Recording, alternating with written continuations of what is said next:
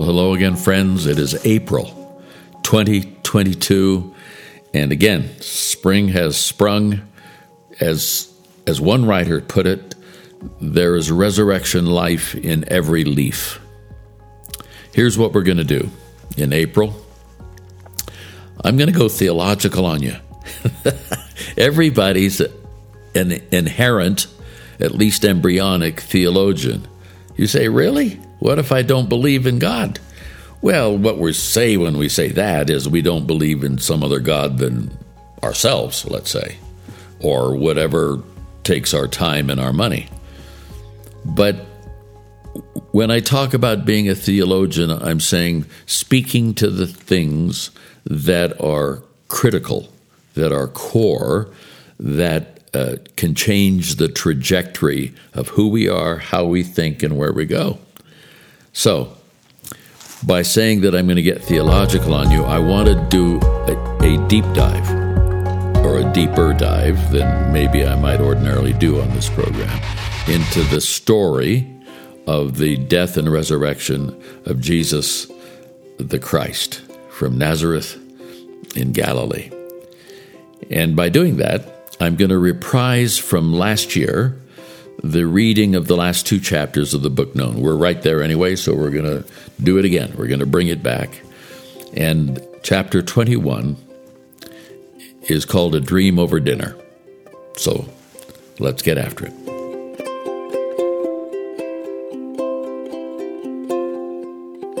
And he said to them, I've earnestly desired to eat this Passover with you before I suffer.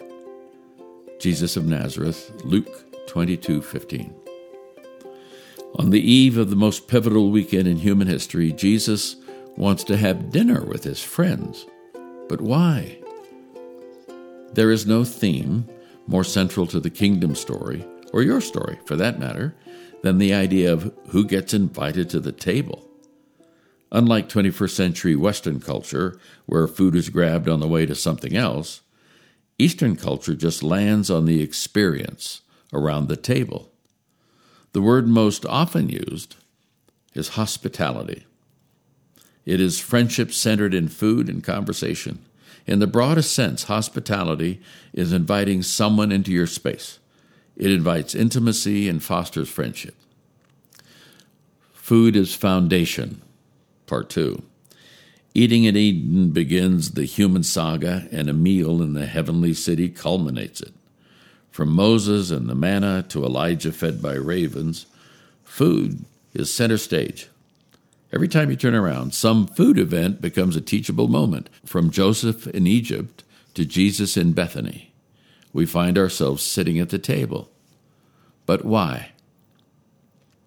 Eating is what humans do. From day one, we eat to live. Beyond geopolitical, racial, or religious boundaries, eating makes us one. We may eat different foods, but we all eat. Being invited to a home for dinner has a closeness that a 4-star restaurant cannot match. The place that gives us food for strength often gives us food for thought. And so it is on the night before the cross. It's quite a mealtime. Eat dinner. Break up a squabble between your followers. Wash their feet. Call out an impostor. Introduce the new covenant. Drink to it. Give a lengthy teaching on love and unity. Be blunt about what's coming next. Then close with a song. Go to a small prayer meeting outside the city in an olive grove. Get arrested. Go to jail. All in a night's work. The 3 years of walking with Jesus' chosen friends is winding down. He's eaten hundreds of meals on the road and in homes with them. This is different. He knows what's coming. They haven't a clue. 5 days ago, crowds cheered, Hosanna, and called him a king. Tomorrow, they'll be calling for his head. What do you say when you know that before the sun sets tomorrow, you'll be pinioned to a Roman cross?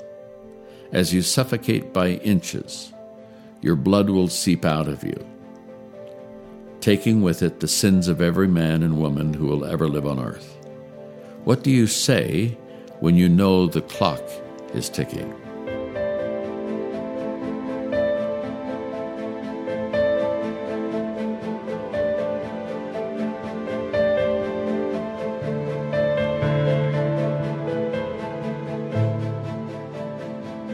I'll tell you what Jesus said. He told them one more time what they were designed for and what makes life work. Scholars call the teaching his farewell discourse, words a person might say on a deathbed to those he loves. Though the evening featured a fight at the dinner table and high drama with Judas scurrying off to sell Jesus out, at the heart of the evening were his final thoughts. This is the ultimate, quote, "if this were my last lecture," end quote, talk. He illustrated what he expected of them by washing their feet and talking about grapevines. But the phrase that hung in the room redolent with the smell of lamb and bitter herbs was, "Love one another." How? The way I loved you. The fulcrum on which his challenge rests for me is found in John's record. "This is my commandment, that you love one another as I have loved you. Greater love has no one than this, that someone lay down his life for his friends. You're my friends if you do what I command you. No longer do I call you servants, for the servant does not know what his master is doing. But I have called you friends, for all that I have heard from my Father I have made known to you. You did not choose me, but I chose you, and appointed you that you should go and bear fruit, and that your fruit should abide, so that whatever you ask the Father in my name, he may give it to you. These things I command you, so that you will love one another." How fascinating is that? He doesn't ask, suggest, or beg. He commands. How can you command people to love? I guess if you created them with the capacity and a will, you can. If you've shown them 1,000 times in 1,000 ways in all of human history, and more precisely over the last 3 years what love looks like, you can. If you've told them your story and affirmed them and walked with them in covenant and dreamed out loud with them, you can. If you are God Almighty, the creator of heaven and earth, you can. If you are the Lion of Judah about to be slaughtered as the Lamb of God, you can. We have said before in this book that the word love in Western culture is amorphous and used to describe many things with different intensities. Not so here. The word that Jesus used is agape, God's unconditional love. There are several words for love in Greek, another one of which is phileo, friend. That's where he gets specific. The highest expression of that agape is that someone laid down his life for his friends, phileo. It's like he's saying, pay attention, man. The laying down of your lives is what your future holds. But for whom does someone lay down his life? That's the question. He doesn't say lay down your life for a spouse or a child or a parent. Those are the relationships that we would most readily describe as our closest ones. But he says that the greatest love is to lay down your life for your friends. Perhaps friendship is the baseline for any good relationship. I actually think that friendship is an atmosphere within which any real relationship grows. But Jesus is precise in what he means by it. He says that friendship is about sacrifice, which is easy to talk about but tough to do. Just ask Simon Peter. In this same conversation with Jesus, Peter had boasted that he would lay down his life for Jesus. Jesus, his friend and truth teller, in essence said, "Not right now, you won't." In commanding us to love each other, he set the sacrificing of self for friends as the gold standard. Although earlier Jesus took the servant's role and washed their feet, he made a distinction here. He said that friends are closer than servants because, both paraphrase, they have the inside scoop on their master's business. Servants going about their duties naturally overhear bits and pieces of the master's conversations, but friends are different. They are told everything directly, intentionally. But servants become friends when they're invited in. They have been extended hospitality. They are not serving the guests anymore. They are the guests. He was very clear in his dinner talk that he had shared everything about the Father's heart and plans that they'd need to know. They were now friends who had the ear of the king, privy to the most important information there is to know about life. As friends, they would also serve, just like their master. Catch the context here? Jesus is connecting hospitality, come on in, with sacrifice, lay down your life. They would be intimately familiar with both practices. Theirs is a culture that is God-centered. Observant Jews go to temple daily. All day long they can hear the sounds of animals being sacrificed. Going home to eat, they often invite friends to join them. This practice is natural in Middle Eastern culture. And personal identity is wedded to the people with whom you eat. Jesus will die in a few hours in no small part for befriending the wrong people, eating at the wrong tables. He was vilified for being a friend of sinners. To follow Jesus is to give people your space and to give them your life, all at one shot. Throughout the evening, at different moments, he emphasizes the importance of loving well. His point is clear. By this will all men know that you follow me, that you love one another. Your distinguishing mark will not be that you love the world. It will not be that you love the great unwashed. It will not be that you love the down and outer or the up and outers. Your distinguishing mark is that you sacrifice for each other. When that happens, all those other folks will see real love. Jesus will show his 11 men by this time tomorrow night exactly what that kind of love looks like. His farewell address has been meat for scholars and theologians for centuries, and well, it should be. One could read it 100 times and not fully wrap his mind around all the pieces and nuances. It helps me, however, to sense that in his final hours, Jesus' main concern was for his friends. He wants them to get it right by standing strong and staying together in the face of all that was to come. And to end the evening, there is a song. Friends and food are a natural combination, aren't they? And now and again, at a birthday party or anniversary, or just because folks like to sing together, music breaks out. Music and a meal are universal. All 7 billion plus people on the planet eat, and most all respond to a tune. Many actually sing or play instruments. You know how it is to pull up to a red light with your buddies or girlfriends in the car. You're sipping a coffee, your favorite station is on the radio. Loud. Suddenly, there's that great new song. The windows come down as the volume is cranked and you just start belting it out. Pity the older couple in the crosswalk. But they might just smile because they remember.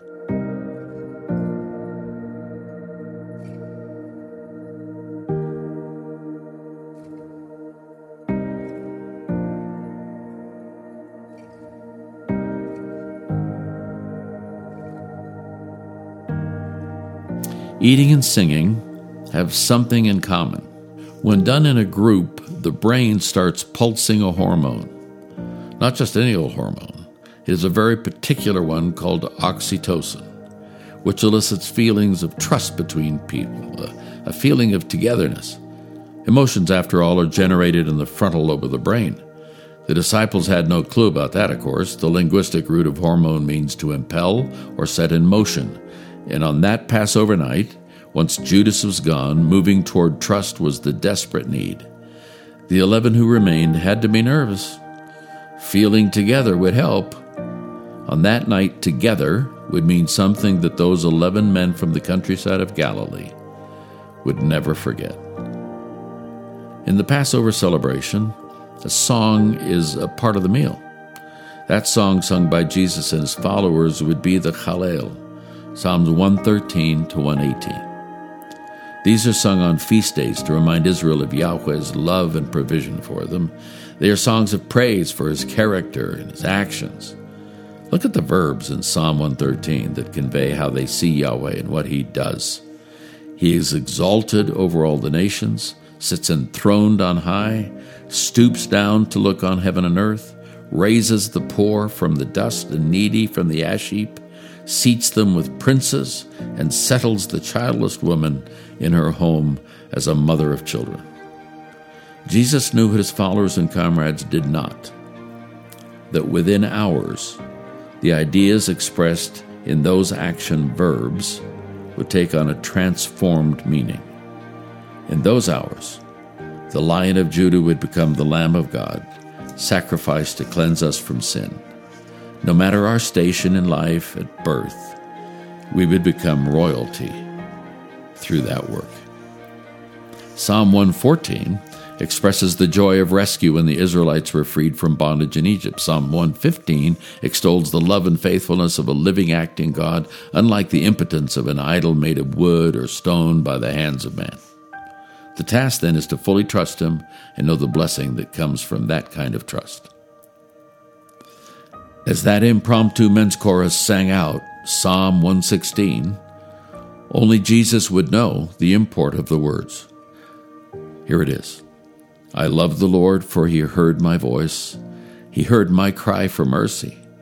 Because he turned his ear to me, I will call on him as long as I live. The cords of death entangled me. The anguish of the grave came upon me. I was overcome by trouble and sorrow. Psalm 117 is another call to praise. Praise the Lord, all you nations. Extol him, all you peoples. For great is his love toward us, and the faithfulness of the Lord endures forever. Praise the Lord. The crescendo of Psalm 118 carries the tagline, His love endures forever. Give thanks to the Lord, for he is good. His love endures forever. Let Israel say, His love endures forever. Let the house of Aaron say, His love endures forever. Let those who fear the Lord say, His love endures forever. Then a prophetic punch that would capture precisely what it means for someone to lay down his life for a friend. The stone that builders rejected has become the capstone. The Lord has done this, and it is marvelous in our eyes.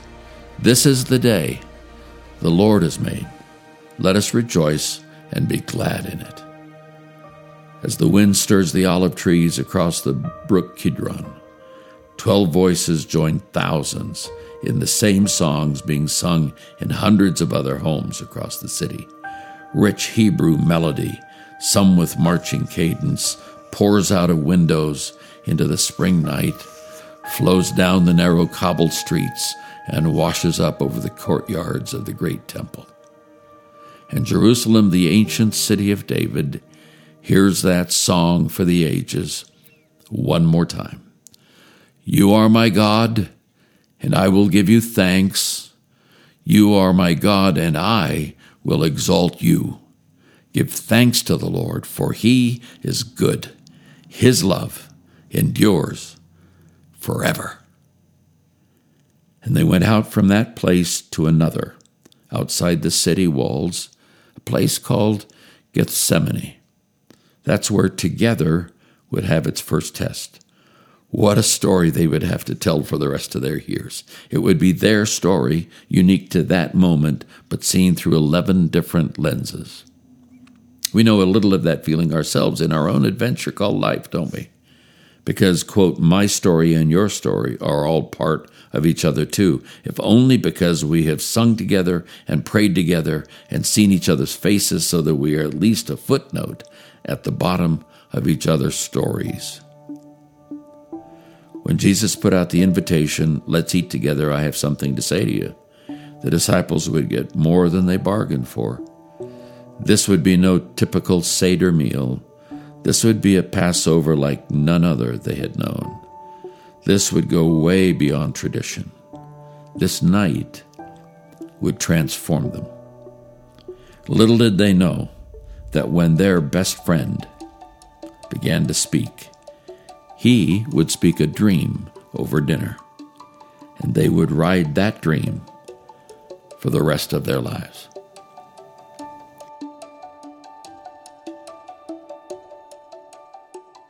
So that closes chapter 21, and we're coming now to when I would say in a speaking context, and now in closing.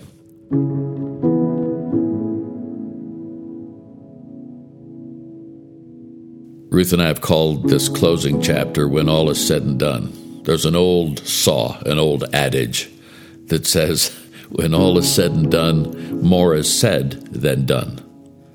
That's not true about this story. More is done than said in this story. So let's wrap this up.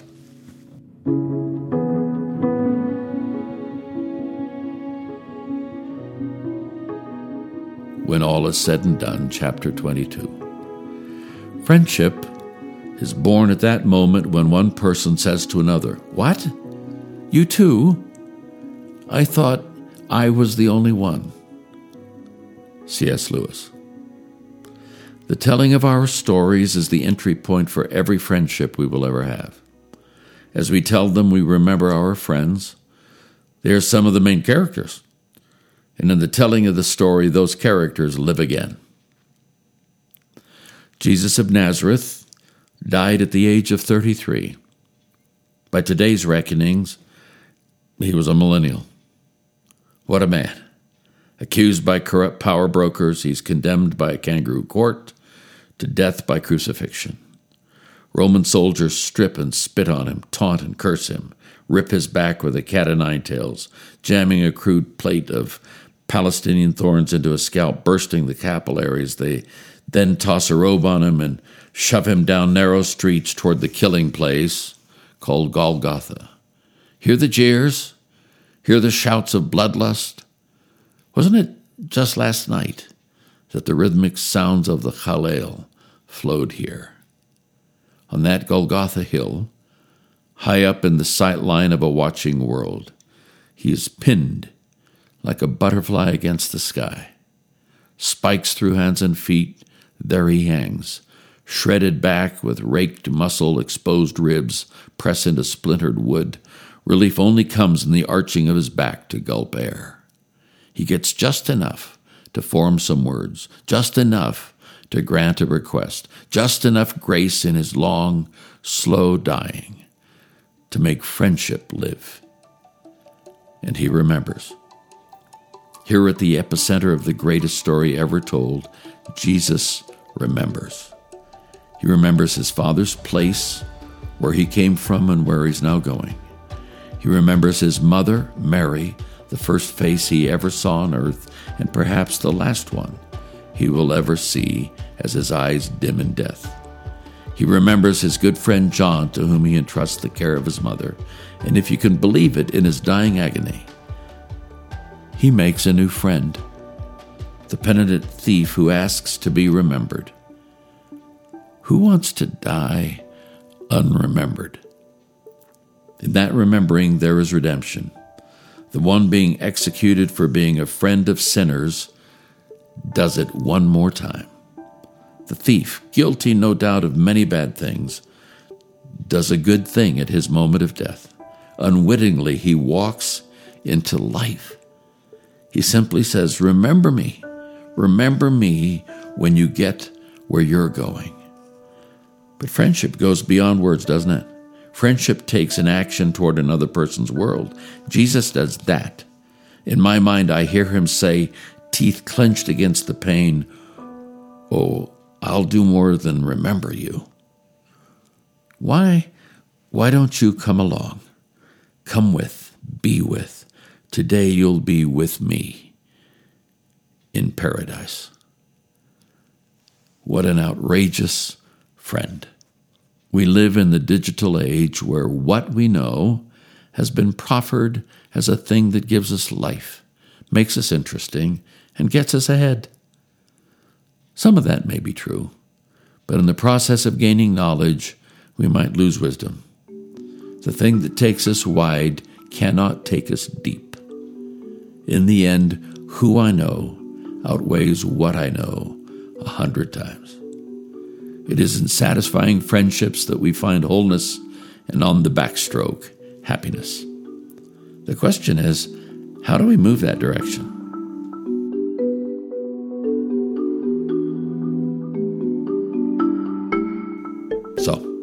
One last time. Friendship starts with story and ends with story. It is what we know. It is who we are. When we tell our stories in an authentic and vulnerable way, they become journals with Velcro markers to which others can connect. From our shared stories come affirmations and covenants and dreams. Perhaps best of all, our stories are the one place in our lives that we do not have to compete. And we always, I love this, we always get an A. We do not need and are not able to walk with dozens of people closely. The God-man walked with 12 and was intimate with 3. We should be so fortunate. He said, where 2 or 3 gathered, I will be present.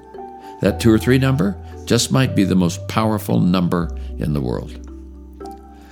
So, I encourage you to think small, but to think deep. Think deep about God and man.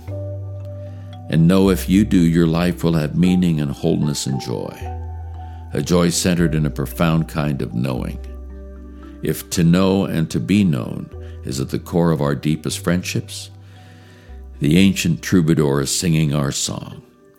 O Lord, you have searched me and you know me. What a deal. And so, on to the last questions. When all is said and done, and you walk into the Father's house, what a deep sense of belonging might you feel when he spies you across that infinitely crowded room and shouts, I know you, my friend. Welcome home.